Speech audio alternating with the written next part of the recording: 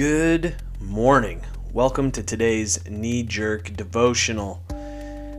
Daily spiritual insight for the short attention span. Today is March 30th, 2021. Our passage this morning, Philippians 3:15 through 21. Goes like this.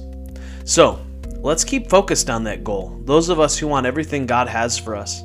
If any of you have something else in mind, something less than total commitment, God will clear your blurred vision. You'll see it yet. Now that we're on the right track, let's stay on it. Stick with me, friends. Keep track of those you see running this same course, headed for this same goal. There are many out there taking other paths, choosing other goals, and trying to get you to go along with them.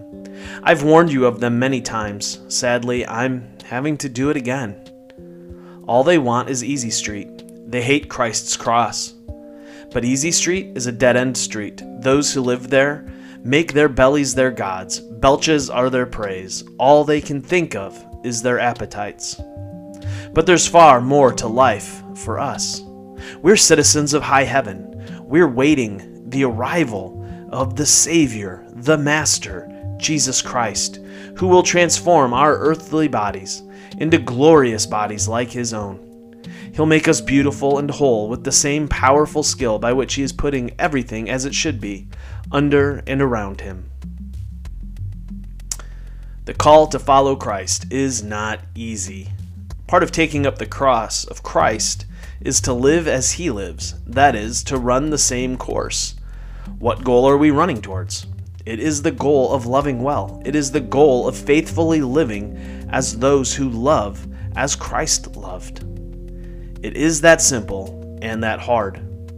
Too many of my friends who call themselves Christian live in a state of low-level anger and frustration. They constantly have little jabs at those people. This is not a right versus left thing. This is a both-and thing. Being on the same track with Christ is to move beyond the tribalism of whatever day and age we find ourselves in. This tribalism in the first century was Jew-Gentile. Our tribalism today is left-right. Christ calls us out of all of that and beyond all that. Easy street is marked by tribalism because it feeds the belly.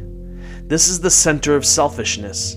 It feels so good to own the libs, or to own the Trumpers, or to own the insert your anti-tribe here. It feeds our bellies. The end result? Shame. The way the NIV renders this little bit is this way. Their destiny is destruction, their God is their stomach, and their glory is in their shame. Their mind is set on earthly things. The next bit in the letter is Paul pleading with two people to be of one mind. It is so hard to follow the Christ way. It demands that we see in the other the image of God and the inherent worth of their personhood. The Christ way calls us into forgiveness and reconciliation. If we are living with the mind of Christ, then we are going to love our neighbor and our enemy. This is the way of the cross, and oh, so many hate it. My prayer for Holy Week is that for those of us who call ourselves Christians, to seek what it truly looks like to love our neighbor and love our enemy. My prayer is that we would embrace the way of the cross, no matter how hard. Till tomorrow. Love well, my friends.